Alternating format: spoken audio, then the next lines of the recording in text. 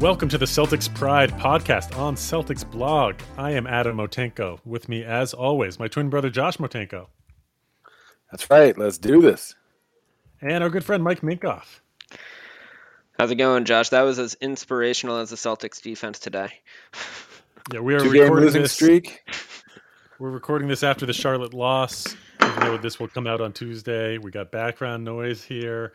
That sounded kind of like the Celtics in the last week, 1-3 since the last time we had a very upbeat and positive podcast, feeling like the Celtics had finally put things together, asking that question, have they figured it out? Mike and Josh loved the passing on this team. They were showing more grit. Jason Tatum was playing great. Players were starting to get healthy. And now it feels negative again, kind of like most of the rest of the season. What an up and down year this year has been. The Celtics are 7-3 in their last 10, but again, as I said, 1-3 in their last 4, and they do not look good right now after losses to Charlotte and Brooklyn, a very shorthanded Brooklyn team, and Chicago too. Blech. Well, okay, Chicago's in a different category. Like, we were missing 25 of our players. It felt like I'm comfortable writing that off. And then against Phoenix, we looked really, really good. Like, Phoenix is a great team, and we played lockdown defense on them. Unfortunately, our defense just stopped. We left it in Boston, apparently, and went on the road on the back-to-back to Brooklyn. Played no defense, got outscored an unfathomable 32-0 on fast break points, I believe. And then against Charlotte, more of the same. Charlotte also played pretty phenomenally, I think, abnormally so. They are, I guess, good at matinee games, and the Celtics have been terrible at matinee games all season. But a dispiriting matinee. Oh, matinee, yeah. Well, that explains it. That Phoenix game was also the second night of a back-to-back for Phoenix, so tough night for them. Fournier's back. Yeah, a lot of these games that we've played well in, I feel like even that Denver win a couple of weeks ago, I feel like we were getting a bad game from the other team, and it was easy for Celtics fans to look at it and say, "Oh, we crushed them. Our defense was great," but I thought it was more the other team than it was us. In the beginning, Adam, you said that the team recently had been looking grittier, and I that's why last week I said I don't think that was really the case. I didn't see the team playing with much more grit than normal, and I think that's showing up now that we're seeing how exhausted everybody is. Tatum obviously is exhaustion candidate number one. He looks like he needs 3 days off. We're not going to get that. Looked at the schedule. There's, we have still a couple more back-to-backs. But yeah, Smart looks exhausted. Brown looks exhausted and beat up. Kemba, at least in this game against Charlotte, looked beat up as well, even though Kemba's been looking pretty good this past week. But it feels like we just need a break, and we're not going to get one. I feel like a part of me wants them to rest Tatum. Is that crazy? I mean, as much as we need to avoid this play-in tournament, I think that's important.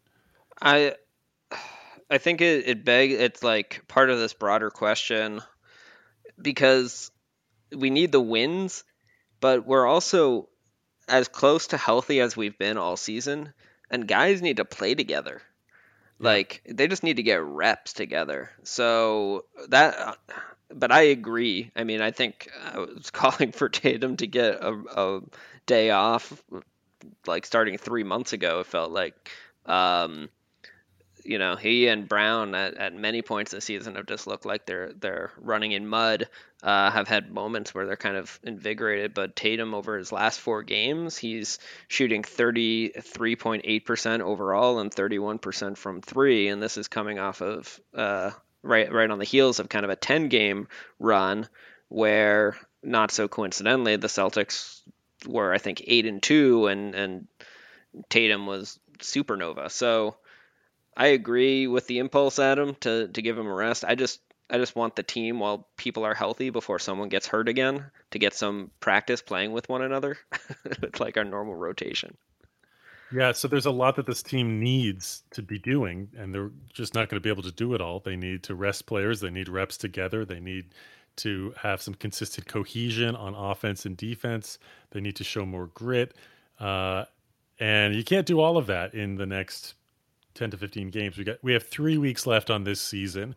How should the Celtics be looking at that time, and what should their goals be in terms of going into the playoffs with the most advantageous position for the long term in terms of this season? I I do think they have to prioritize avoiding the play-in, because the play-in, if they're in the play-in, they lose a week of rest, which, as we just discussed, is enormous. Like, they need that week of rest as badly, if not more. That's a week of rest and practice, probably, Why does right? the play-in tournament take a whole week? I think I don't know exactly, but That's a it's huge six. deal. It's 6 days. It's Yeah. 6 days that all the playoff teams are gonna get that aren't in the play-in. So, um, yeah, I'm sure it's because of like 1 or 2 days of rest on the end of the season. Maybe the round one and round two aren't back-to-back days, and then 1 day of rest before the playoffs start, something like that. But yeah, I mean, so, but that circles back to your question, Adam. I don't know if the best, it's probably still the case that the Celtics are going to need to have some strategic rest for their key players just to be able to maximize their wins over the last whatever 15 or so games that they have. The Celtics are currently in the I, 6th seed, so they would avoid the play-in tournament if the playoffs started today. They're tied with Miami. Miami's in the 7th seed, and Boston owns the tiebreaker there. Josh, do you agree? Is avoiding the play-in tournament the most important thing? I mean, I thought so a week ago when we were, in fourth place and kind of neck and neck with New York. Now that we're games behind the Knicks, I'm questioning that as well. I think it's important. I just don't know how important it is. I think these guys need rest, but we're not going to be able to get to them. We have a coach who's going to try to win these games, and I think he's okay resting one star at a time. But when you have Kemba missing the second night of back-to-backs, you got to get Jaylen Brown and Jason Tatum and Smart out there as much as possible. I think we have to win these games and get out of that play-in tournament. I think that's important, but I don't know if that's the. It kind of depends on what's going on with Brown. He's got that bursitis in the shoulder. I mean, everyone just seems like they need the rest, but we also need to be clicking and playing better. I mean, we got beat these bad teams that we've got. We got one of the best, easiest schedules coming up for the rest of the year against some bad teams, but we don't play well against bad teams. We play down to them, and games against the Timberwolves where they've got a team kind of like the Hornets that play real fast, up tempo, and it's a running gun kind of a game with less defense. Like, that's not a game that's suited for us. So I think we do need to put some pressure on this team to get as much rest as we can, and if we can get out of the play-in, that's important. Wait, okay. You kind of just repeated the same thing. So there's avoiding the play-in, there's getting rest, and there's getting repetitions together. How would you rank order them? If you were the coach of this team, which would you prioritize, Josh? So that's what I'm saying. We have a coach who is going to prioritize getting reps and getting guys on the court. So he's going to not want to rest guys as much. As a fan, I'm thinking it's important to rest guys, but it depends on the perspective that you're coming from. We play Miami twice, and that I was looking a week ago. I was looking at New York as the last game of the season, and thinking that would be a difference maker. And now it's kind of looking like these games against Miami are really going to be the difference makers for seeing where we land. Well, I think they all matter, right? Like, Josh, you mentioned we have an easy schedule. That's true on multiple fronts. We only have 3 back-to-backs remaining. 2 of them are to end the season, basically. So we've got a back-to-back on against Miami on the front end on Tuesday, May 11th, and then Cleveland on the back end. We go from Boston to Cleveland for that, and then we have a couple of days off, and then Saturday at Minnesota, May 15th, Sunday, May 16th at New York. So that one's especially tough. But we have the second easiest schedule in the East remaining. The Knicks have the fifth most difficult schedule in the league remaining. They're about to wrap up what's been a long homestand, and they're about to go on a 6-game road trip. They've got 2 games against Phoenix. They've got a game against the Clippers, against Denver, against the Lakers. So the Knicks are definitely not, guaranteed to hold their footing. They're in the midst of a really impressive 9-game win streak. But I think, Josh, to what you were saying, ideally, I mean, we've probably got to win both those games against Miami and that game against New York if we want to feel really good about things. And we probably have to go. I don't know. We've got, what is it? What's our actual count here? We've got 11 games remaining this season. We've probably got to go 8-3 at minimum, which is doable with our schedule, but it's far from a guarantee. Normally at this time of the season, you can kind of tell who is going to take some nights off and rest some guys because they're in the clear for their playoff seeding. And, this is a year where everything's so up in the air. We are not the only team in this situation. And I think it's going to be really interesting to see how these teams play out the rest of the year. Just like all year long, we don't really know how this is going to go, even whether teams are going to rest their stars or not. How they prioritize those things. It's really up in the air and could be team by team. Yeah, the Celtics also in their schedule we're about to have a 4-game home span with that starts with the third of the 3 back-to-backs remaining in our schedule, Oklahoma City on Tuesday and then Charlotte again on Wednesday. The Celtics have all season been very meticulous and intentional about only playing Kemba on the front end of back-to-backs. I'd love to see them really think about playing Kemba against Charlotte and not playing him against Oklahoma City, giving him that extra day of rest. That would be 3 days of rest instead of just 2, against an opponent that matters in this play-in math. And Oklahoma City is trying really hard to lose all their games. I don't think the Celtics will, but I think it would be unfortunate, in my opinion, if Kemba is playing on Tuesday and is not playing on Wednesday. At what point do you start playing Kemba on back-to-backs in the regular season? When we get to May 11th and 12th against Miami and then Cleveland, or May 15th and 16th against Minnesota and then New York, would you? The expectation that I have is that Kemba will play back-to-backs in the playoffs. Would you start that, depending on the play-in record?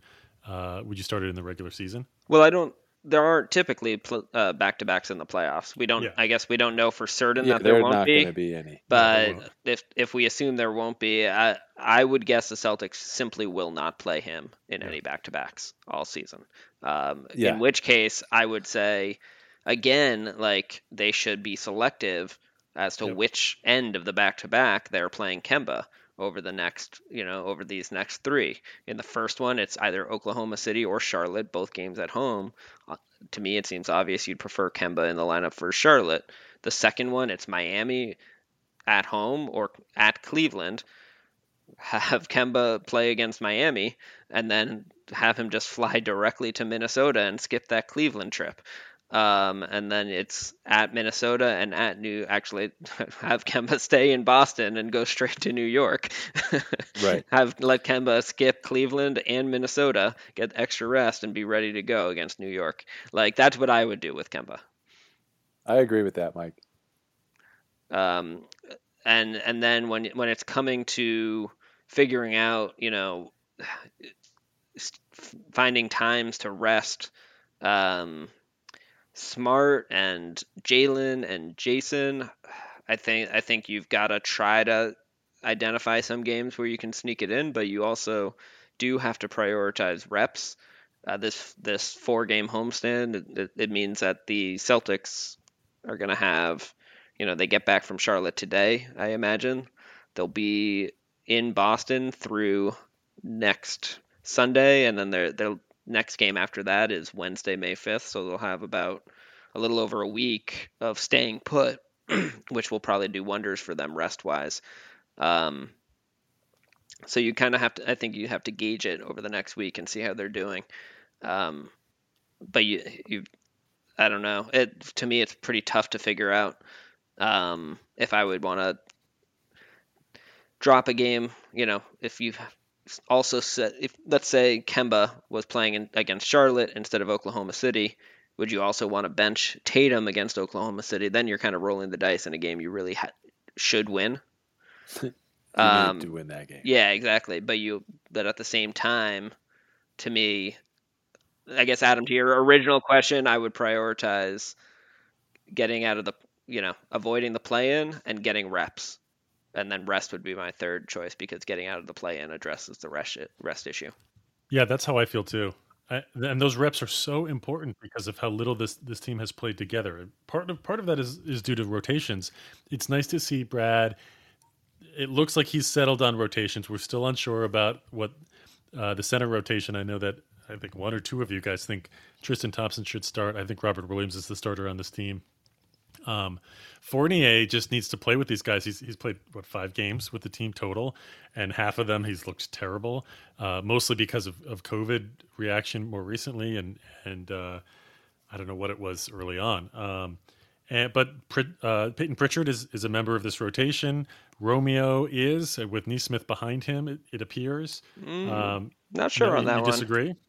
I mean, Romeo didn't play today. Neesmith did. I think Romeo has been, unfortunately, a total zero on offense pretty much the entire season. His defense has been so good. His defense has been great. Yeah, but Neesmith has continued to be a positive player. I would play Neesmith over Romeo right now. Neither of them would break my top 9 in a rotation, so it's doesn't really matter when you're talking about the playoffs, but I think Neesmith has been a more reliable contributor, which is not But that's a small sample size. Neesmith hasn't been playing that well for more than 4 games in a row or something like that. Like, it's not like, well, that's because he was 2-3 weeks ago. But yeah, I mean, Neesmith, the way Brad has used him has been kind of crazy because Neesmith was playing pretty well for an extended period of time, and then he just got buried on the bench. But he's still been solid when he's out there. But again, neither of them are needle movers. Can I ask, speaking of rotation, what do you guys think of Jabari Parker's minutes and engagement? I was just going to say he is getting the opportunity. I mean, what you're seeing here is what I expected from him.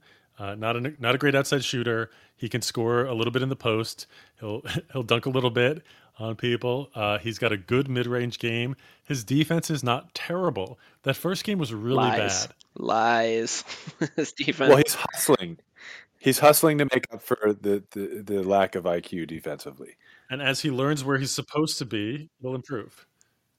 But it's never going to be good. I'm not a big fan. I'm not a big fan at the amount of minutes he's playing right now. I'm with you, Josh.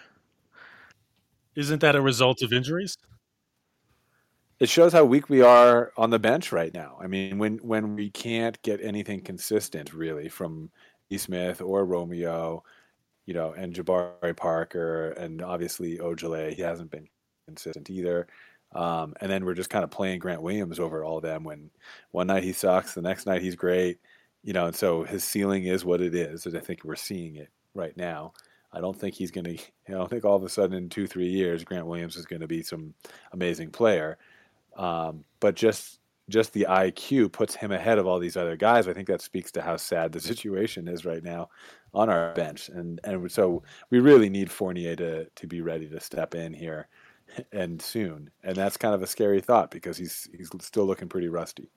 Yeah, I mean, exactly. It is a scary thought because he was just sick with COVID, and who knows how long it'll take him to recover and feel, quote unquote, back to normal. I mean, maybe it'll just be a few games and he'll shake the rust off. I don't think you can blame a guy for being rusty in his situation. He's barely played with a new team, was kind of starting to get a groove, and then got knocked out with a serious illness. So I find Jabari Parker's opportunity and role very strange.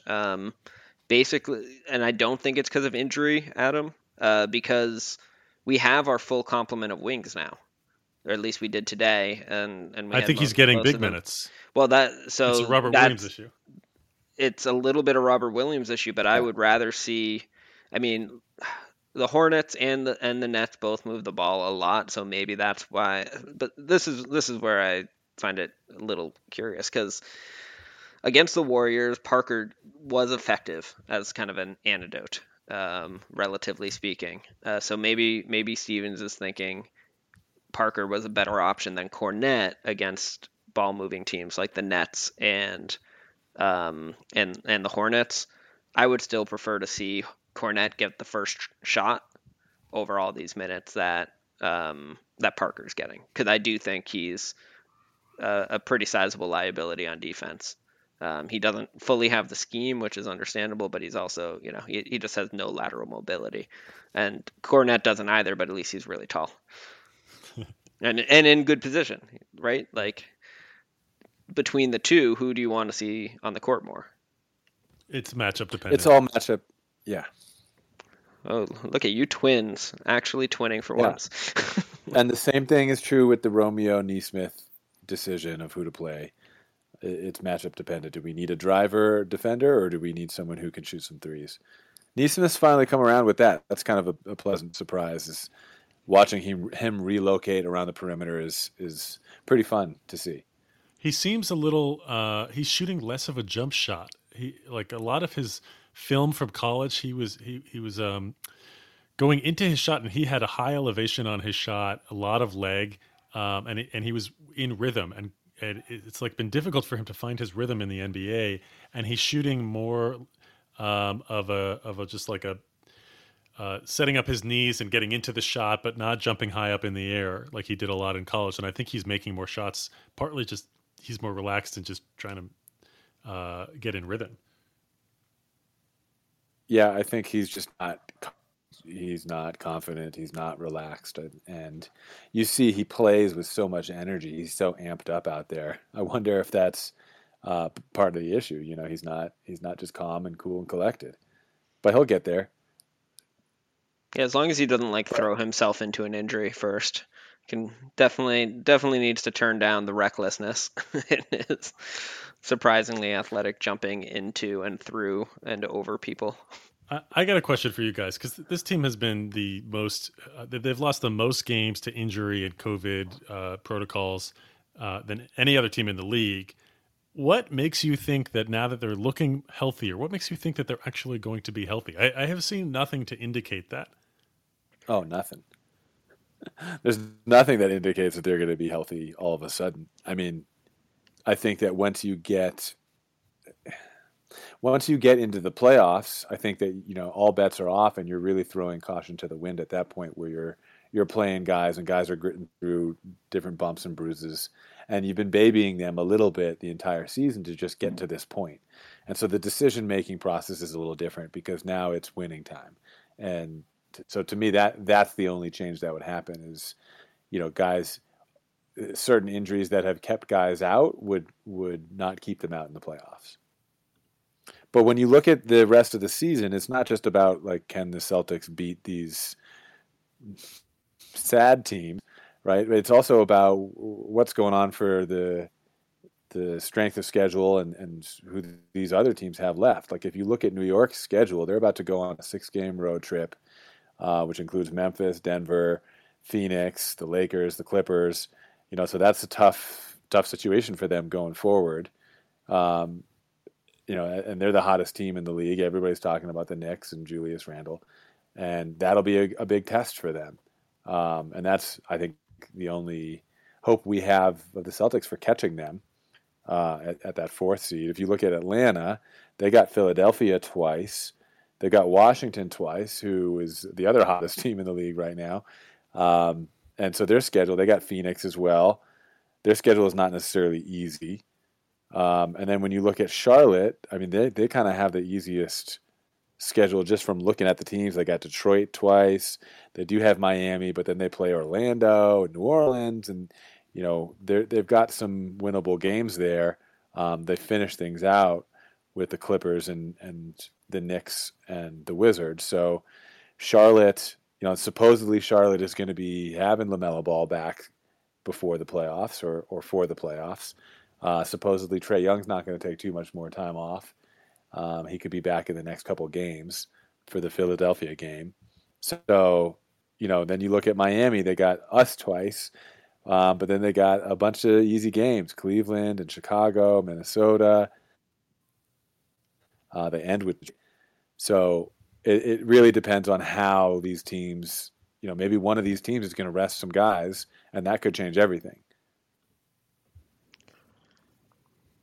At least in this Charlotte game, that game felt winnable the whole time, and the Celtics did not look like they really wanted it. We've been talking all year about whether certain players on this team are soft, whether the team is soft. Where do you guys stand on this now? Is this Celtics team soft? Well, can I add to this question? Or I have a quote from Jaylen Brown after the Charlotte game, and I want your reaction, kind of with this framing.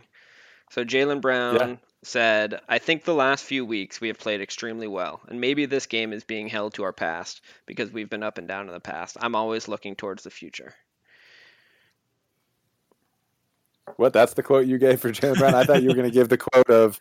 And then wait, that was Jaylen Brown or Jalen Rose? That was Jaylen Brown, and Jaylen Brown also said, "There's nights like that. We think for the most part we've been playing some good basketball. We definitely didn't match their energy today, but the Hornets played extremely well." Because after our game, Jalen Rose said the Celtics are soft, and he thinks that it's on Brad Stevens to fix that. And so that brings up the question to me is, Bill Simmons said that they're soft. I've been saying Tatum is soft for a couple of years now. I think we're seeing that the Celtics are not the grittiest team out there.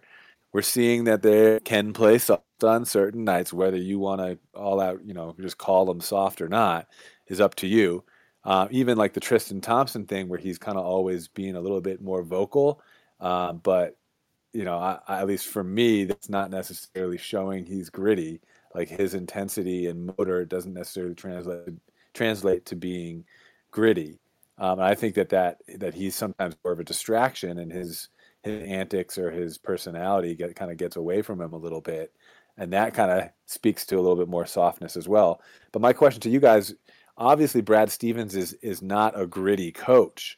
So do we need to have players on the team who are gritty to begin with when you have a coach like Brad Stevens who's more mild-mannered and not going to teach anybody how to not be soft? Wait, what does it mean to be a gritty coach? What does that look like? Yeah, you're asserting things that I don't agree with, but when you're well, just to answer Adam's question, when you're like Thibodeau is a gritty coach. He's the hard-nosed, defense first, like even just the way he works and grinds is kind of like putting your head down and getting things done. Whereas Stevens is a little bit different in his approach, right? He's a little bit more mild-mannered. He's not gonna dig into guys too much. He's not gonna criticize players in front of others. Like he's not gonna call guys out.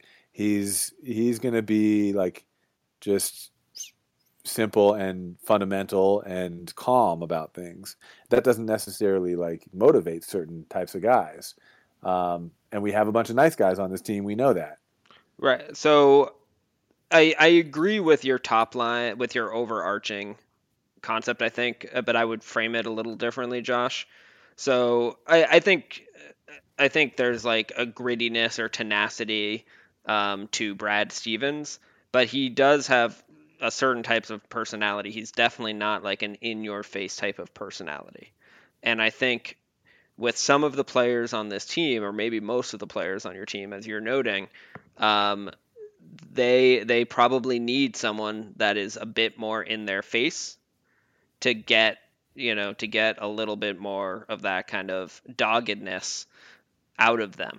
And I don't think it is kind of coincidental that Kendrick Perkins called out Tatum, and then they had that phone conversation, and I bet Perk kind of laid into him. And then Tatum went on that run of great play.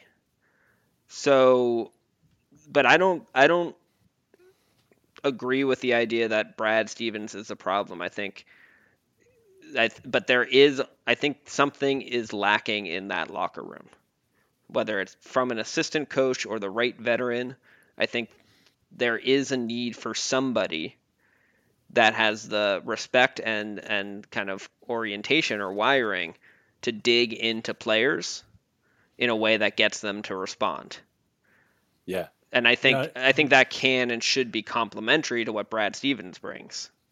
right. Right. And I We've agree. been I don't think Brad Stevens is the one to get everybody to be grittier, but it has to come from somewhere. And if we need to get different players in order for that to happen, or a different vet to get into the locker room, I think that's the key. It's not on Brad Stevens; it's on the players. Wait, so was that a rhetorical question? Did you just answer your question? Well, no, I want to know what you guys think. I mean, Jalen Rose brought it up. Like, I disagree with it, but I Okay. start to wonder, like, well, maybe if you have a softer coach, maybe you need to get guys who are grittier naturally, like we used I to don't have with Rozier and them. I think you're underselling Brad Stevens in terms of his expectations for his players and the way he delivers that. I think he comes across as mild mannered, especially to fans, because he is very even keeled. But I think his expectations are extremely high for the players, and I think he's able to get through to them in a way that works not just short term, but more importantly, long term. I think that coaches like Thibodeau. I mean, he runs his players into the ground.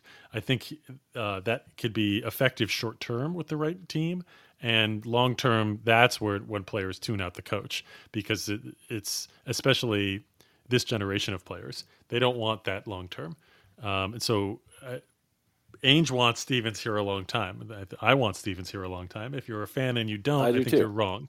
So I think Stevens is going about this the right way for long term success. Yeah, And no, of I'm course. with Mike. He's being himself. We've been talking all year about how this team needs a veteran. I enjoyed parroting Jackie McMullen at the trade deadline about how basically a Kyle Lowry is who this team needs, but they don't have that player. So Brad Stevens, his approach is being himself. It's true to himself. We want him around forever, all that. But at the bottom line is that no, he's a Poindexter. Nobody's the expectations are intrinsic, and the players either get them or they don't. And when they don't, then what? Like no one's being affected by Brad Stevens by like getting all this energy and getting excited about being more dogged out there, or being more reckless, or getting into guys defensively more. Like, even his whole philosophy on the defensive pressure, that hasn't been good recently. The ball pressure has been terrible. The transition defense has been bad. I mean, we all know his expectations. The players have known his expectations. It's still not getting done.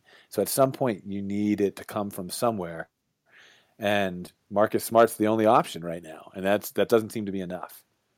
No, well, right. I think we're all in agreement that the current construct, there's a missing ingredient in kind of a vocal and kind of appropriately in your face leadership, right, in the locker room. And again, I've been championing since early in the season for them to get kind of just a new veteran assistant coach that could potentially bring some of that, ideally someone with uh, prior experience as a head coach, and that has a little bit more of that kind of in your face mindset as kind of a counterbalance. It could be the right type of veteran leader. If we got someone like Iguodala on this team, or I don't even know who else would fit the mold. I can't think of a good example, but someone that could fill that like Udonis Haslam like role for our team that Haslam does for the Heat. It's clearly a need. I guess the question I would have is, we're not going to have that this season. So, what do do we just kind of have to ride or die and suck it up, or do you think there's something that either the Brad Stevens and the coaching staff or the players should do, and who has the responsibility in the current group? the playoffs are a whole another season. We know that, and this team this year has been so crazy that I think this team's exhausted. They just want to get to the playoffs, and once they're there, then they'll see what they can do. Marcus Smart is going to get upset if this team plays with the kind of lackluster attitude, the lack of grit, the lack of desire to win they have recently, and like they have on and off all year. So I think you have, and I think Tristan Thompson is also going to be vocal in the locker room. He's the only guy on this team that has won a championship. And there's opportunities here for a lot of players. Evan Fournier has played phenomenally well. He's been a leader and primary scorer in international play.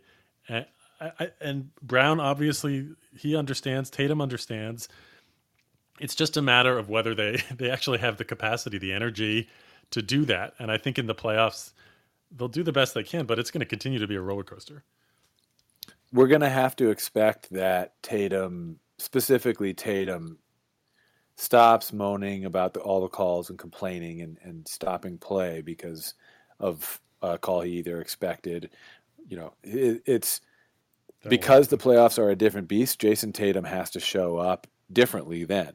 And we can only hope that he's been saving himself a little bit to try to get through the effects of COVID and all that lingering stuff with that.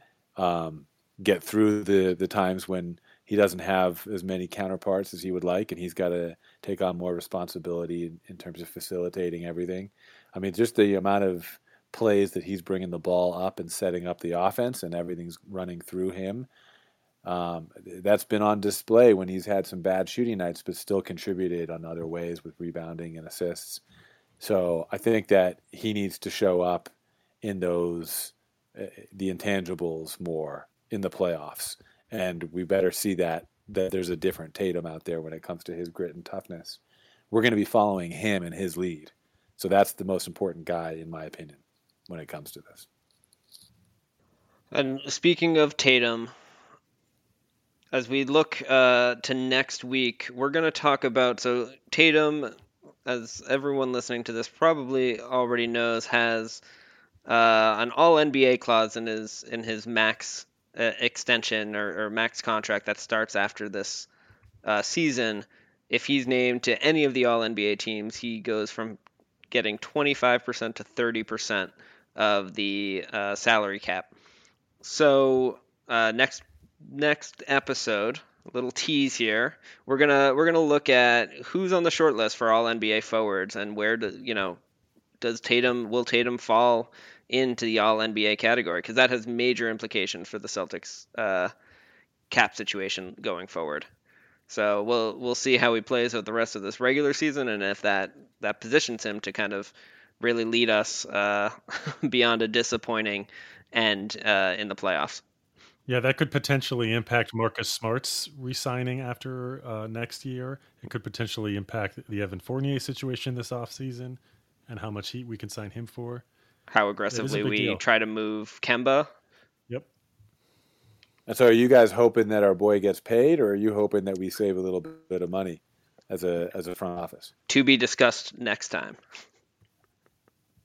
All right. Thanks for listening, everyone. Don't forget to rate, review, and subscribe at Celtics Pride Pod on Twitter, or you can follow each of us individually, or at least Josh and Mike, at Mike Minkoff NBA and at Coach Motenko. This is Celtics Pride for Celtics Blog.